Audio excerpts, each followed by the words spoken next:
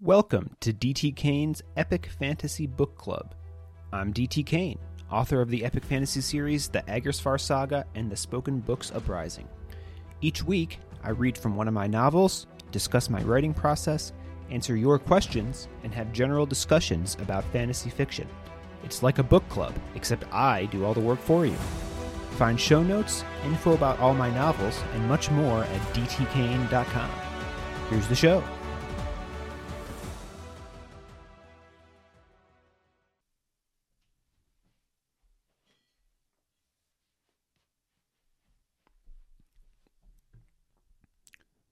Chapter 18.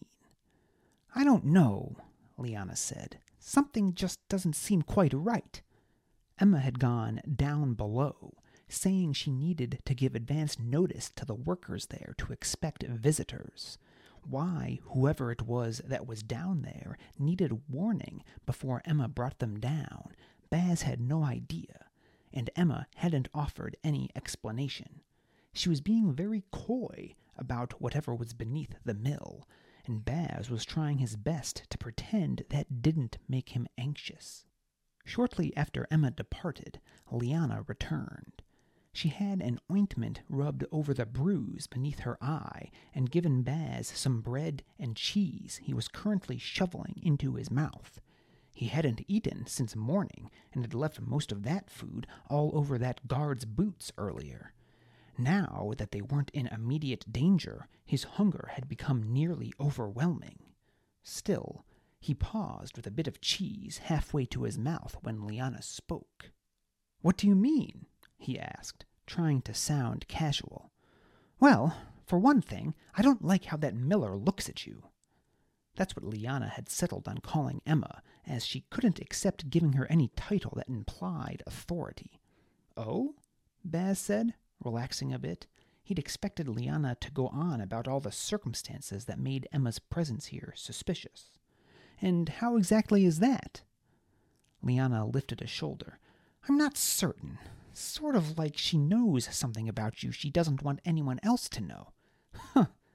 Baz hoped Liana didn't notice the nerves in his laugh. "You sound like a jilted lover or something."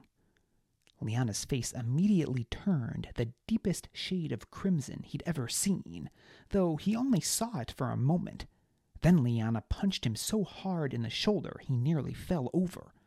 She was taller than him and probably didn't weigh much less than him, so being knocked over by her wasn't that embarrassing. It wasn't, really. His face was only heating because he was mad she'd knocked the cheese from his hand.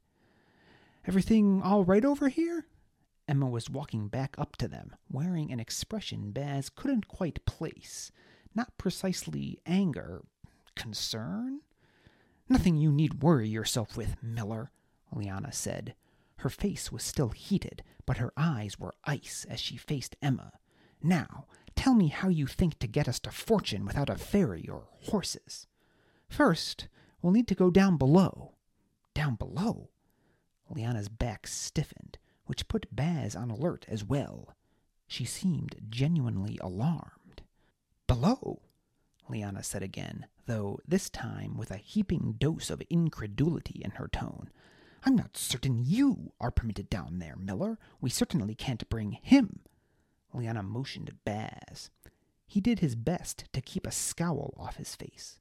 Liana became an entirely different person when matters implicating the conservatory were involved. In private conversation, it was easy to forget her true feelings about speakers, but when she put on her conservator's stole, she could be disaffecting as any reader. Emma did far worse than Baz at concealing her dismay, openly glaring at Liana. "What?" Liana demanded. "Sorry, Madam Conservator." Emma inclined her head, though her frown remained. "It's just, I'd assumed the pair of you were friends and you'd want him to come along with you. I apologize for making such a foolish assumption." Liana seemed ready to snap a retort back at Emma, but then glanced at Baz. He raised his eyebrows, and some of the indignation drained from Liana's expression. Only some of it, though. "It's a fair point, Liana," Baz said. "If the Master Miller—" He noticed Emma smile out of the corner of his eye as he used her proper title. As a way to get us to fortune, why can't I go down with you and see what it is?" Liana began to bite at the edge of one of her thumbnails, eyes shifting back and forth between Baz and Emma. "Could we blindfold him?" she finally asked. "Don't be ridiculous," Baz said before Emma could even open her mouth. "Master Miller, are you going to stop me if I try to go down below?" "No," Emma said. "That's not up to you," Liana said. "Madam Conservator, the mill is mine to run until I receive notice from a master restorer to the contrary. Are you a master restorer?" Liana's lips narrowed to a line, but she didn't say anything in reply. "Very good," Emma said, immediately shifting to a much brighter tone. "Right this way." Emma walked off in the direction she'd come. Baz glanced to Liana, but only received a glare in reply.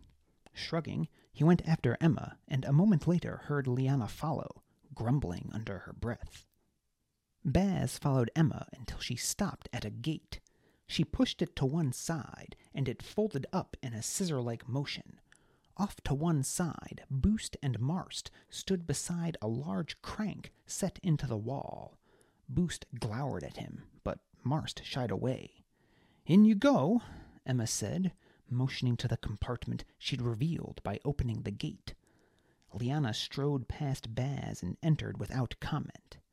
Baz began to do the same, but caught another glance of the cowering Marst from the edge of his eye. "For scribe's sake," he said, turning and walking up to Marst. "I'm not a worm, and you must be the biggest person in just about any room you're in." "Hey," Boost said. "Don't you—" "Quiet, grass stain," Baz snapped, shoving an open palm into Boost's face. Boost's mouth froze in mid-word, eyes widening. He ran a hand over his strip of green hair. Emma barked a laugh. "What I'm trying to say," Baz said, attempting to moderate his tone as he turned back to Marst, "is that you ought to try being a bit more, I don't know, confident, I guess. Who cares if you're missing an arm? Life's tough enough without moping about all the time. Just—" Baz paused. What was he doing, lecturing like this? From the look of it, Marst was probably older than him, and having lived outside a city, likely more experienced. But now, rather than staring at his shoes, Marst was eyeing Baz expectantly, hanging on his words. Baz let out a long breath. He'd need to give his mouth a talking to, flapping about as much as Deliritus always did. "Look, just start out pretending you're confident. You might find it tricks you into actually being that way." Marst didn't appear to totally buy that, though there was a certain, eagerness in the set of his eyes? "Is that how you were able to ride the dragon?" Baz's eyebrows rose, and he immediately looked in Liana's direction. Thankfully, she was still sulking over being outranked by Emma, and didn't seem to have heard. Emma, arms folded, standing beside the open gate, was grinning. Great. More people who thought they knew him after hearing one stupid story. "I had a bit of help with that," Baz said, turning back to Marst. "But you can be certain that you'll never have the chance to ride one if you can't even look it in the eyes. You think I'll actually have a chance to ride a—" Baz held up a hand before he could say dragon again. "Anything's possible." That sounded like the lamest possible response to Baz, but for whatever reason it seemed to excite Marst. Baz shook his head and turned to go. Boost was blocking his way, arms folded over his chest. He seemed to have recovered from Baz's insult, his stare even harder than it'd been before. Baz met it for several moments, but eventually found he had to look away. Rather than permit his pride to be stung, though, he chuckled. "You're braver than me." For the second time in the past 60 seconds, Boost's face went from anger to surprise. Thanks," he said. Baz considered saying he hadn't meant it as a compliment. Bravery was a good way to get yourself killed. But saying stupid things like that to someone who clearly didn't like you was also a good way to, if not get yourself killed, at least find yourself with a suddenly bloody nose. So Baz just nodded to Boost and walked around him toward Liana. Huh, maybe Mother was right, Emma said under her breath. Baz wasn't certain she'd meant him to hear, and Liana was looking at him impatiently now, so he couldn't ask Emma what she meant. "Let's get this over with," Liana said as Baz and Emma filed into the compartment. There wasn't much space, and Baz found himself squeezed between the two women. Perhaps most men would find such a position appealing, but Baz had seen the way Liana and Emma looked at each other. He considered asking if he could perhaps just wait up here after all, but then Emma slid the gate closed and made a twirling motion with one hand toward Boost and Marst. "They're not coming with us?" Baz asked, eager for any distraction from being sandwiched between two women exchanging heat-filled glares. Boost laughed. "We're just simple millers. We don't go down there. Don't know what happens down below. Don't want to." Baz opened his mouth to ask just what was so secret about this place. But then something that sounded like gears began to grind, and the compartment lurched downward. "Ah!" Baz shouted before he could stop himself. "Scared of lifts?" Emma asked, a laugh in her tone. "Lifts?" Baz asked, glancing around the compartment as if it might cave in on him at any moment. "You've never been in one before?" "Can't say that I have," Baz replied, "and I can't say I'm sorry about that either." "Don't be ridiculous," Liana cut in. "It's just a box attached to a chain that's attached to some gears." "What happens if the chain breaks?" Baz asked. Emma snorted. "Don't be—" "What was that?" Baz interrupted. "What was—" "Oh, I see what you're trying to do," Emma said. "Can't fool a worm." "No," Baz said. His heart had begun to beat even faster than the surprise of the lift had caused it to. "Don't you hear that?" "Bastian," Liana said, matching Emma's skeptical tone. "What are you talking about? All I hear is the lift being lowered." Bloody burning books! They couldn't hear them? They were clear as bells to Baz, just like he'd heard them that day in Undertome, out on that peninsula in the unending pit of books. The voices, and they were getting louder. Chapter 19. The lift rattled to a stop, throwing all of them off balance. The voices had begun as a mere whisper, so quiet Baz hadn't been certain they'd been there at all. They'd quickly risen in volume during the descent, though, until reaching the current rumbling in Baz's head, like a waterfall at a great distance. He couldn't make out what any of them were saying, but there was no doubt they were the same voices he'd heard in Undertome. "Imbeciles," muttered Emma. "No matter how many times I tell them to ease the lift to a rest, they always drop it like a copper bit into a well." She reached out to open the gate, but then apparently noticed that Baz was gripping it with white knuckles. Her face softened. "What's gotten into you, Bastian?" Liana asked, her tone much less sympathetic than Emma's expression. Baz shook his head and realized how childish he must look, grasping the bars like a security blanket. He released them and stepped back. The voices were still there, but had receded to the background of his mind, hardly more noticeable than a dull ringing in one's ear might be. "Nothing," he muttered. "I guess I was just startled by the lift, is all. Speakers aren't given access to such wondrous technologies, you know?" He'd meant that as a joke to lighten the mood, but both Emma and Liana looked away from him. "I'm fine," he quickly said. Obviously, they weren't hearing what he was, and they'd think him crazy if he admitted to hearing voices. Emma cast another sidelong look of concern his way, but then opened the gate and stepped off the lift without comment. Liana followed her, and Baz tentatively stepped out after them, though Liana seemed on the verge of trying to stop him.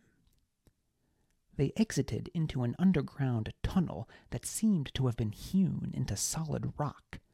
The only light came from braziers suspended from the passage's ceiling by chains.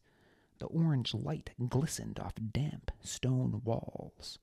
Perhaps there actually was an underground waterfall nearby, and Baz wasn't going mad. Wishful thinking. While the voices remained indistinct, he was definitely hearing the murmurs of multiple individuals, not falling water. This way, Emma said, leading them into the gloom. The passage branched several times, but Emma navigated as if she could walk it with her eyes closed, never hesitating at an intersection. Liana was muttering under her breath how this was a bad idea and glaring at Baz, as if this were all somehow his fault. He seemed to be taking the blame for a lot of things lately. Opening his mouth was likely to only worsen his plight, though, so he remained silent. The farther they went, the hotter the passage seemed to become, until Baz found himself unbuttoning his cloak and fanning his face with his hat. To his right, Liana had taken her cloak off completely.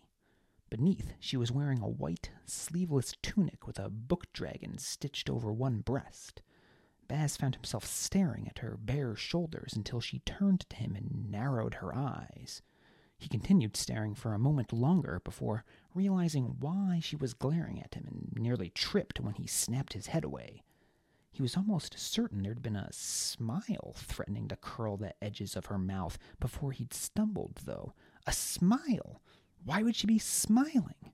Every time a girl had caught him looking before, they'd glared missiles at him. A bead of sweat rolled down his face. He told himself it was just from the heat in the passage.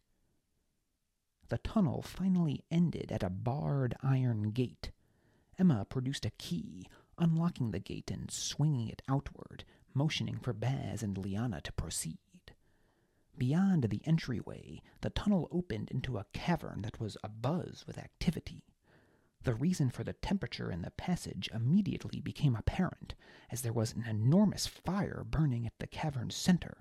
An enormous fire, Baz realized, that seemed to lack fuel. It was just sprouting up from the ground. No wood or coal or anything else feeding it. Gas, Emma said, looking at Baz. There's gas trapped in the rocks below us. It comes up through a series of pipes. Then you just hold a torch to them and poof! Baz jumped at Emma's sudden exclamation. It's already bad enough we brought him down here, Miller, Liana said. Don't tell him anything he doesn't need to know. When Baz glared at Liana, pointedly ignoring all the bare skin she was now showing, she grimaced. Sorry, Bastian, but you can't even begin to grasp how much trouble you'd be in if another conservator knew you were seeing this.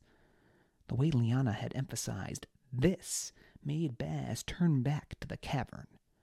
Iron pipes led away from the blaze at the room's center to various machines, each of which was being worked by multiple men or women.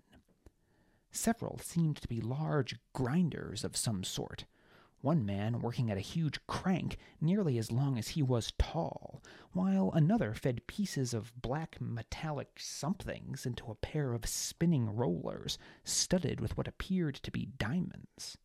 Others stood on tall, railinged platforms that encircled large vats, similar to the ones they'd passed upon entering the mill. Steam rose from the containers, and workers stirred their contents with long poles. One lifted her pole out as Baz watched, revealing it to be coated with black goop that reminded Baz of the slime that bubbled out of the bogs in the Firelands. The tanks narrowed at their bottoms and had a valve toward the ground, presumably a drain. Pipes leading from those valves led to still more contraptions. These were also best described as vats, though they were smaller and rotated in place like a child's toy top. Baz had nearly forgotten about the voices, but they suddenly increased in volume as he stared at these last implements. He put a hand to his head and looked away from them, relieved to find that doing so immediately brought the muttering back down to an ignorable level.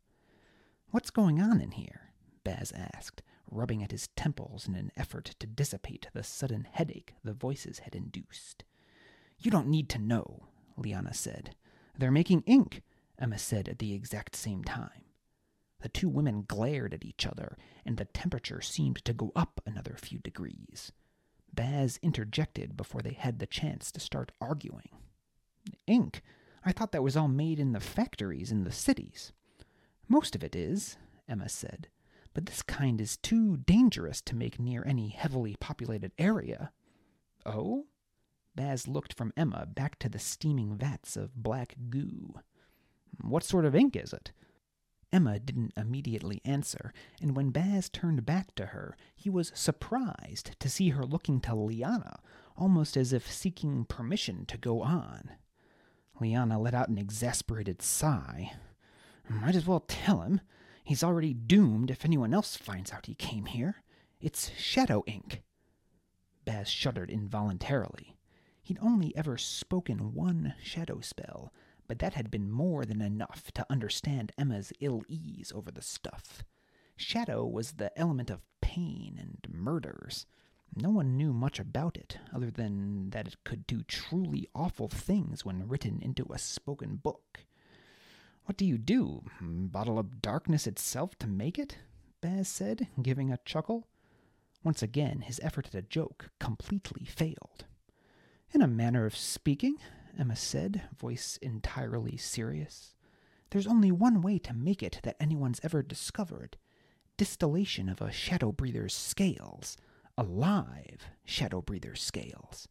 But, Baz said, really disliking where his mind was taking him, that would imply that you have access to live shadow breathers. That's why it can't be made near a city, Emma said. They live in the system of tunnels that starts back there beyond the equipment. Baz took several steps back in the direction they'd come from. Well, remind me to never get too close to those tunnels, all right? He'd heard stories of shadow breathers, creatures that were as much poisonous mist as tangible beast, nearly invisible in the darkness until the moment of attack, at which point it was far too late to save yourself. That's going to be difficult, Emma said. Baz's stomach dropped into his boots. Why is that? Well, those tunnels are how I was planning to get you to Fortune.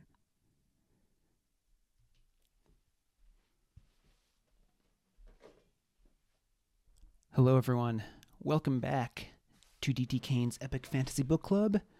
Good to be here with all of you again. Today is Sunday, November 13th, 2022, as I record this, which is episode 17 of Season 2 of the podcast, and episode 44 overall. I will say if I looked a little different in between the narration of chapters 18 and 19 that we just listened to, it's because I recorded Chapter 18 during the halftime of the Buffalo Bills football game against the Vikings, and then Chapter 19 after the game was over, which was kind of a shocking defeat for my good old Buffalo Bills. So if I look a bit shell-shocked in those Chapter 19 recordings, that is why. But enough about that. Don't want to dwell on that anymore. Hope you enjoyed chapters 18 and 19 there. Kind of transition chapters. I know not a ton of action going on there, but we're certainly setting up for some excitement here. We see how ink is being made. Kind of an interesting process in the grinding in the vats, and it's made out of the scales of shadow breathers, which are dragons that use shadow instead of fire. We'll learn more about them later on in the book.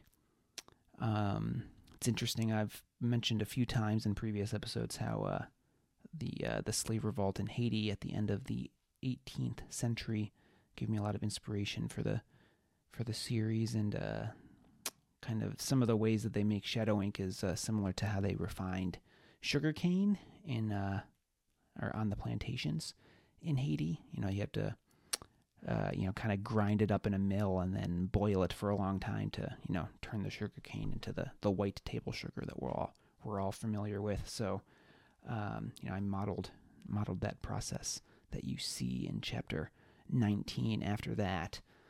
It's just a little behind the curtain there. So for next week, we're going to read chapters 20 and 21 of Declaimer's Discovery. Now we will finally get to meet Maeve, who is this woman who Emma has referenced a few times in the previous several chapters here. She's quite the personality, So you should look forward to meeting her, and then we'll also finally see what Emma's plan is to get them to fortune, apparently faster than they could if they were riding horses. And then Baz and Liana have a moment. That's all I'm going to say about that, but you have that to look forward to here in the upcoming 2 chapters. And then, I just said a minute ago, we'll learn more about Shadow Breathers coming up soon. Well, it might be very soon. So tune in next week to hear chapters 20 and 21 of Declaimer's Discovery. And then the following week, which is the Monday after Thanksgiving, we'll be doing a nice analysis episode. We'll be munching on some Thanksgiving leftovers and talking about chapters 15 through 21. All right, just a couple of quick personal announcements here. I have an ebook box set coming out. I'm going to release it on Black Friday because authors can do Black Friday sales too, right? So it's going to be books 1 through 3, or parts 1 through 3, I should say, of the Spoken Books Uprising. That's The Actus Trials, Declaimer's Discovery, and Declaimer's Flight. They will all be together in one ebook for the first time ever. And if you want to get in on the Black Friday sale, you have to be on my email list. I'll be announcing it Black Friday, and it'll be on sale for $3.99. You'll be buying directly from me. I have a website set up where you can buy directly, and then the files are delivered to you through a service called BookFunnel, and you can get them directly onto your Kindle or other e-reader from there. But that helps support me a little more. Usually Amazon takes 30% of the sale price as their take, which frankly is fine, because without Amazon I wouldn't really have a great way to distribute books to a whole lot of people. But selling direct like this, I get to keep virtually all of the sale price, so you can help me out if you buy direct from the Black Friday sale, and you'll also be saving $2 off of the standard price of $5.99 for the box set. And if you have read the first 3 parts already, well, if you get the box set, that includes 2 original never-before-seen essays by me, talking about my influences for the series, including an interesting essay, I think, on the Haitian slave revolt and how I took some ideas from that and worked them into the series. And there's also going to be art in this one. I have commissioned depictions of Baz, Deliritus, and Rox, and those are going to be included in the box set as well. And at least for now, that's going to be the only place that people can see them. So even if you've read parts 1 through 3, you'll get those nice little bonuses if you pick up the box set for $3.99. And you'll also be supporting a hardworking independent author over here. And I should say, too, if you would rather just wait and buy it directly through Amazon or Kobo or Google or Barnes & Noble or wherever else you buy ebooks, they will be it will be available on those sites probably the following week for $5.99. So totally fine if you want to wait for that as well. But if you want to get on the sale, you got to be on my email list. So ddkane.com/email-sign up. I'll leave a link in the show notes as well for that. Really my only other news, my NaNoWriMo update going well. I think I just crossed the halfway mark today. Yes, I'm at 25,470 words out of the 50,000 goal for the month of November. So that is going well. I've written the minimum number of words every month, which is, 1,667. I just aim for 1,700 a day. I think I'm averaging about 2,000 words a day. So NaNoWriMo is going well. Into the Dragon's Maw, going pretty well. There's some days where I feel like I'm pushing just to hit that word count and, maybe not as concerned about quality as I should be. But this is also the first draft, and, sometimes I'm just embracing that the first draft isn't going to be great anyway. So overall, I think NaNoWriMo is a big plus. It, gives me the motivation to work on a manuscript every day, especially this past week. Day job's been a little a little busier than it normally is. So it's nice to have the extra motivation of getting my NaNoWriMo words down to make sure I get my writing done each day. So you can keep cheering me on. Either in the newsletter, you'll get updates through there, or you can follow my NaNoWriMo profile at nanowrimo.org/participants/DTKane if you're interested in seeing how I'm doing. I've also been posting updates on Twitter about my progress. Okay, I think that's just about it. I hope you enjoyed my photos of the week in the newsletter this week. If you're a subscriber, got a bunch of bird photos from North Ponds Park in Webster, New York, which is my hometown. Also got a nice little autumn shot of, the nice trees in multiple colors reflecting in a pond. So check that out over in the newsletter as well. I post my photos of the week every week that I take myself. I'm a bit of a hobbyist photographer, so just another reason. Each week you get my photos of the week and my quote of the week, which is also usually accompanied by another photo that I have taken. And my quote of the week is also accompanied by a short original essay interpreting it. And this week's quote is from Cassandra Clare, author of Clockwork Angel and other books. That's part of a series. I probably should have had this offhand here. Starting the Infernal Devices series, The Clockwork Angel, which I think is also a prequel to another series. Let's see. Goodreads, give me the answer. The City of Bones, Ashes, and Glass series. I'm not exactly sure what that's called, but there you go. So Cassandra Clare, Clockwork Angel, book one of the Infernal Devices series. And this quote was recommended to me by Jan, who is also one of my very generous patrons supporting the work I do here on the show and the newsletter and with my novel writing. So thank you, Jan, for submitting a quote. And the quote is, "One must always be careful of books and what is inside them, for words have the power to change us." And here's my little essay here.